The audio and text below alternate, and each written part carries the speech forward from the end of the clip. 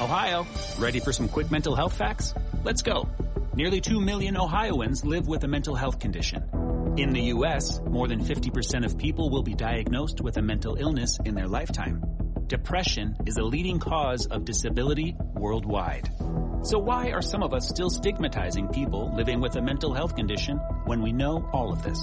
Let's listen to the facts and beat the stigma. Ohio, challenge what you know about mental health at beatthestigma.org. This is Sid and Friends in the morning. 77 WABC.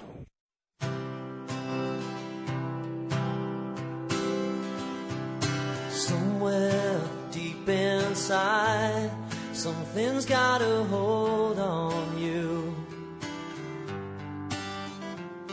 and it's pushing me aside, so you'd stretch on forever. And I know I'm right for the first time in my life.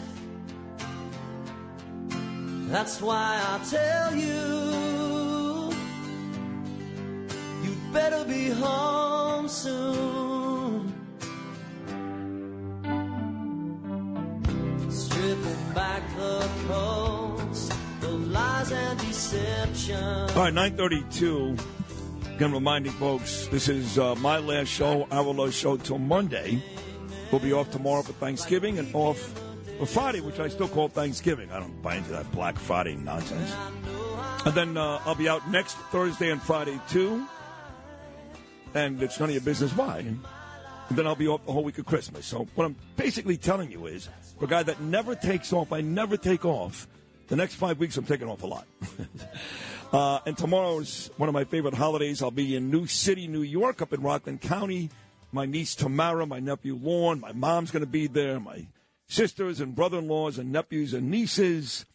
In fact, the last time I celebrated Thanksgiving at Tamara's house was the last time I saw my father. You know that, Lou and Justin? I went to Tamara's house in 2020 for Thanksgiving. It was actually 2019, I stand corrected. And I saw my dad, and there's pictures of me and my dad eating together. You remember that picture? Yeah. And then he got very, very sick, and he died 6 months later, and that prick Andrew Cuomo wouldn't let me go see him. Screw that that mother guy. effer. Screw that guy. Right. So that was the last time I saw my dad. Thanksgiving Day at Tamara's house. Have not been back since. We'll be there tomorrow. I know the story well. Very emotional day. Yeah, talking about emotional. Look at this beautiful young girl I've got in the studio right now. She's 28 years old. Her name is Natalie Sanandaji. I think. Did I say it correctly? Yes. I did. Okay. And Natalie is back in New York after surviving, and that's the right word, the music festival on that Saturday morning, October the 7th in Israel, where 260 people died, and a lot of young, beautiful people like Natalie. I mean, I think for me, the face of that whole thing was Shani Luke. Mm-hmm. And I don't know if you knew her personally, if you were dancing anywhere near her. Actually, my friend who just got married about a week before all of this happened, Shani Luke was one of her best friends and was at her wedding. Oh, my God. If you've had an accident, trust Gabo Law. Personal injury and medical malpractice attorneys with decades of experience who will provide the attention you deserve and deliver the best possible results in the shortest amount of time. Gabo Law has recovered millions for their clients and will be able to help you. But don't take our word for it. Read all of their 5-star reviews from former clients on Google, Avo, and Facebook. Call Gabo Law today at 800-560-0214 for a free consultation or email at info@gabolaw.com. Gabo Law, where winning is no accident. Handling legal matters is stressful. So, let the law offices of Frank Bruno Jr. provide you with the insightful counsel you deserve. The law offices of Frank Bruno Jr. has successfully handled thousands of cases for 25 plus years. They focus on elder law and estate planning, but are equipped to navigate you through all stages of family law and divorce to real estate law and probate. The law offices of Frank Bruno. Call 718-418-5000 or visit them at frankbrunolaw.com. That's frankbrunolaw.com. Frank Bruno. He's your numero uno. Did you see her at all during that day? No. Tell me about that day. You know, I grew up, I have two older sisters, and they went to Woodstock. Mm-hmm. And, of course, that was a 2-day event. And it was just about music and love, and everybody was happy. And I'm told that this music festival in Israel, years and years later, obviously, kind of mirrored Woodstock. Is that a fair comparison? Yeah, it's actually funny. That's a comparison that I've made myself in a lot of my speeches. Really? I'll talk a little bit about why. So out of all the like electronic music subgenres that there are, psytrance, I would say, is one of the smaller communities. What do you call this? Psytrance. What the hell is that? That's the type of music that was at the Nova Festival. So it wasn't the Grateful Dead or... So is that like house music? Or? Yes. So it's a subgenre. There's like techno. There's all different types of subgenres. There's tech house, and then there's psytrance. And I would say the community, the type of people who go to psytrance events are very hippie-ish, and that's why I would compare them a lot to Woodstock. Yeah. It's because the type of people that go to these events are just the most loving, kind-hearted, sweetest, most pure people, and there's a lot of irony in the fact that they were the ones that were attacked. Yeah, I guess you would just, throw out the weed for the Molly. In comparing Woodstock to your event. I would say there's a lot of weed at psytrance festivals that too. as well. Okay, yes. Good. Is weed legal in Israel? I don't even know. I don't even know. Well, it was legal those days. So, so when do you show up for that event? Me and my 3 friends that I came with, we showed up at 1 a.m. On Saturday morning? Yeah. Okay. And when did it actually start? I think it started around 10 p.m. Friday night. Yeah. And how many friends did you actually go with? So I arrived with 3 friends, all Israelis, and then we met up there with about 15 or 20 of their other friends. And how far from the festival were you staying? How long was your trip? So I think it was about a 2-hour drive. Oh, wow, it's far. Yeah, but once you get to the festival, you set up your campsite. And the campsites are surrounding the dance floor. So you can, like, when you're on your campsite, you can still hear the music. So there's like a big stage in the middle. Yeah. And then kind of like Woodstock, that big grassy field, you guys set up tents. But instead of a grassy field, we have sandy dirt. Is that what it's it Israel. looked that way? It's Israel. We don't really have good grassy fields. All right, so you had sandy dirt, and you set up camps and tents. And how many people would you estimate were actually there for this event? I would say between 2,000 to 3,000. 2,000 to 3,000? Around there. Okay. That's what I would say, even when the attack started, that many? Yeah. Okay, because I was under the impression that almost everybody died. Of course, that's not the case. No. All right, so take me now. You get there about 1 o'clock in the morning, right? And what time is it when you start to hear stuff that's not music? So we arrive at around 1, and we dance for about 2 hours till about 3:30.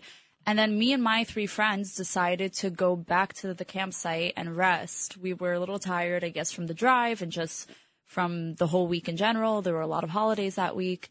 And we decided to go rest for a few hours and wake up refreshed for the sunrise set of the festival. So tell me again, how far is that camp set again from the actual stage? Probably like a 2-minute walk. 2-minute walk, that's it. Okay, you're close. So yeah, you can still hear the music. You could still see the people dancing, like, from your campsite. So we go to take a rest for a few hours, and we said, like, we're going to wake up for the sunrise set, which is generally the most exciting part of any festival. It's when the best DJs tend to go on. And we're sleeping, and at around 6:30, one of the girls from our campsite came back from the dance floor because she knew we were sleeping, and she wanted to make sure we were alert to what was happening, to the situation. She was able to escape, leave the stage area, and get back to your camp, and she was alive and well. Yes. And she said to you exactly what? She woke us up, and with a big smile on her face, she said, "Good morning, guys. I just want you guys to know what's happening. I want you to be alert. A few rockets have been sent our way, intercepted overhead. But it's fine. It's normal for the area that we're in. It'll probably just be a few, and the party will probably continue." So you were not under attack yet. The guys were not there who came in by hang gliders and drove in. This was just the rockets overhead. Okay. So at this point, it was just the rockets, and everyone thought the party would continue. But I want you to imagine a festival happening anywhere else in the world where kids react in such a calm manner to rockets being intercepted over their heads and thinking like, oh, we're going to continue partying. Well, you were high. Actually, I was completely sober. I was sleeping. Right. But That simply wouldn't happen. No, of course not. But for Israeli I'd be yelling kids, and screaming and crying. I wouldn't even know what to do. Imagine Coachella, like all these kids would be screaming and crying and peeing their pants. Like they'd be freaking out. But for Israeli kids, this is their reality. If Israelis completely stopped their day every time a few rockets were sent their way, they would get nothing done. Right. This happens on a semi-regular basis. So at first we thought like maybe it really just will be a few, because at the end of the day we were by the Gaza border and this is something that happens. How close to the Gaza border was that campsite? In regards to feet? If you're driving, how long would it take you? I think maybe like 10 minutes. You're right there. Something like that. Right there, yeah. And a lot of people asked, like, when I knew that it was so close, was I not nervous to go to this party? And there's a few things I'd like to point out. That first of all, with festivals like this in Israel, you usually don't receive the location until a few hours before the party starts. That's all about security, right? Yeah. So at this point, like, it's already a few hours before. You're not going to not go to a party. And secondly, people need to realize Israel is surrounded by enemies. Yeah. So the day before the party, I went up to the north and I went hiking. Am I not going to go to the north because it's near enemies? No, of course not. No, you're going to live your life. You're going to go about your day. What do your parents say? I mean, you're still young. You're in your 20s. Were your parents nervous, or they're like, nah, they're just used to this type of stuff? My mom was born and raised in Israel. So for her, she's like, she encourages me to go to Israel every year. She encourages me to explore. Right. My mom in elementary school had to hide under her desk because they were being bombed and glass flew in her eye. You know, this is stuff she grew up with. And for my mom, it's like, you can't live your life in fear all the time. You can't not experience life. Well, I agree. That's what they want, right? That's when the terrorists win. Yeah. So how long after your friend comes in and it's just rockets and she says, good morning, guys, blah, blah, blah, do you all of a sudden come to the realization there are men on the ground here to kill us? So that took a little bit of time. So from the moment she woke us up, we stood up. We're just looking up at the sky. We're seeing the rockets being intercepted. And after about maybe 5 minutes, we realized that this isn't just any other ordinary situation, that this is worse than that, because it wasn't just 5 or 7 rockets. It was 10, 15, 20. They just kept coming. And then eventually the festival security shuts off the music and announces on the loudspeakers for everyone to please pack up their campsite and evacuate to their cars. Now, at that point, are you nervous? Or are you still like, okay, it's not great, but I'll be okay? So I'll say personally, for me, from the moment she woke me up, I think my body went into an automatic state of shock and disassociation. And I never understood before this what an out-of-body experience felt like until this happened, because it felt very much out of body. It felt as if my mind and body was trying to protect itself from the intensity it was feeling. Yeah. And it was out of body in the sense that I didn't want to believe it was happening to me. Right. It felt like I was watching it happen to me. So stick with that. So now the rockets are firing. Yes. You've got this out of body experience. The guys on the ground who killed some people you even knew that day aren't there yet, but they're coming. Talk Radio 77 WABC. Sid and Friends in the morning. 77 WABC. Paul Young. Every time I go away from the great movie Planes, Trains, and Automobiles out last Thanksgiving Day scene. Very good, Lewis, with Steve Martin and John Candy. Back here with the very brave Natalie Sanandaji, who was once again at the music festival that morning, October the 7th, that horrible morning. She's talked to us about how she was warned by her friend. She was sleeping back at the camp, a very quick walk to the stage, that the rockets were overhead. And then now take me to the part where you actually find out there are men on the ground there to kill you. So we evacuate to our cars and we start driving out. And eventually, after a few minutes, the festival security starts yelling at everybody to please pull their cars over to the side of the road and get out of their cars and start running. And at this point, we can't understand why they would ask us to do such a thing. Why would they tell us to run from rockets? But we listen to them because we know that they're just trying to help us. And we pull our car over, and that's when we hear the first gunshots. And as soon as we hear the first gunshots, we open our doors and we start to run. And try to imagine, this festival took place in an open field. There's not many places to hide. Kids are running in every direction possible. One of the most terrifying things was running in a certain direction, thinking that you're running to safety, and then suddenly seeing dozens of kids from the group that first left, because there was the first group that left. We were kind of in this middle group, and then there was the last group. And you suddenly see dozens of kids running in your direction and you realize that they're being pursued and they're being shot at. And you now have to make a split-second decision and change directions in order to save your life. And a lot of people asked me, how did you know what decisions to make? How did you know what decision was going to get you killed or save your life? And I spoke to someone a few weeks ago who interviewed a lot of Holocaust survivors. And he said that when they were asked how they knew what decision to make in a life and death decision, in a life and death situation, they coined a phrase. They called it choiceless choices. And it's a choice where in a moment you simply have to make a choice. You don't know which choice is going to be the right one, but you have to make a choice. And I think that perfectly describes every decision we made while running from the Hamas terrorists. Wow. And how'd you eventually get away from, because a lot of folks ran into bomb shelters, which they blew up. They took the pretty girls for quote unquote rape and blew up the rest of the people with hand grenades. How were you able to get off the grounds and to complete safety? Because they had guys in cars waiting for you, didn't they?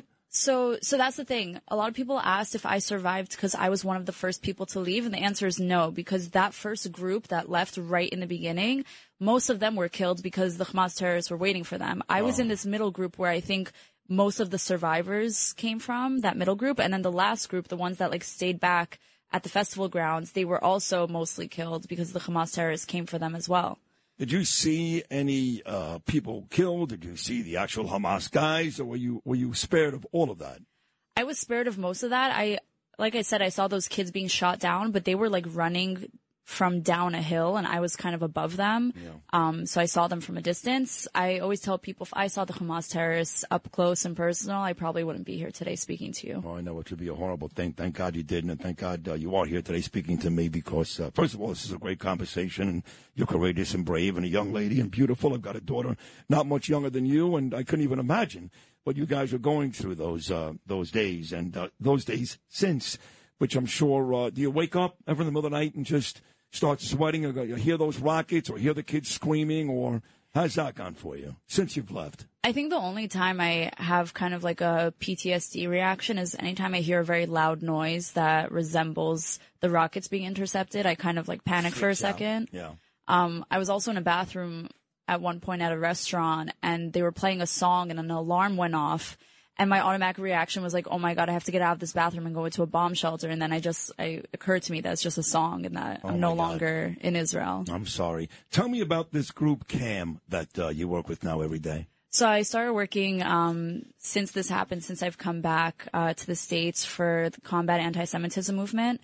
And what they do is they set up summits to meet with world leaders and to talk about anti-Semitism all over the world and how we can fight it. And the work that they are doing is especially important right now because since coming back from Israel and since surviving the Hamas terrorist attack, I have honestly felt less safe here than I felt at any point in Israel with all of the attacks that are happening here, especially in New York. New York is the place where I grew up, where I called home my entire life. And suddenly I see my friends feeling unsafe here, hiding their Jewish star necklaces, taking the mezuzahs off their doors, which is a prayer school that's supposed to protect your home. And they're taking them off in order to protect their home from being targeted. And it's just so sad to see what's happening here and what's unfolding. What she just said? She was at the music festival when nearly 300 people were murdered, assassinated.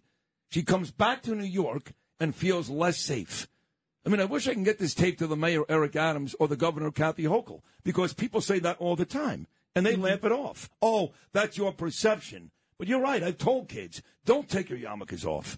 Don't take your Jewish stars off. Because it's like letting them win. They've won. Exactly. Well, listen, in the last minute, there are some people that think that this hostage swap, and they love Israeli people. They understand we value each life to a certain extent. They won there. Mm-hmm. Do you understand that? Yeah.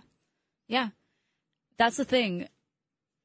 With these hostage swaps, it's upsetting to know that we're letting out people who are a threat and who are dangerous. But at the end of the day, that's the core of Judaism, is that we care so much about every single Jewish life.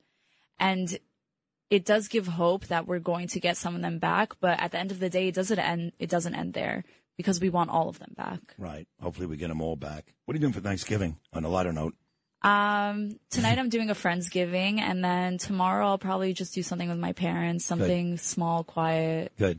I miss you have a being lot with to be them. thankful for, if you think Yes. of it. I mean, right? Yes. You really do. I have a lot to be thankful for. I've been given a second chance at life. Good for you. You're great. Please keep coming back. And, Thank you. You become a very important voice. All of my friends that speak every day at different universities, at places on the Internet, they all know you. And they appreciate what you do. So thank you so much. You. Natalie Sanandaji, folks.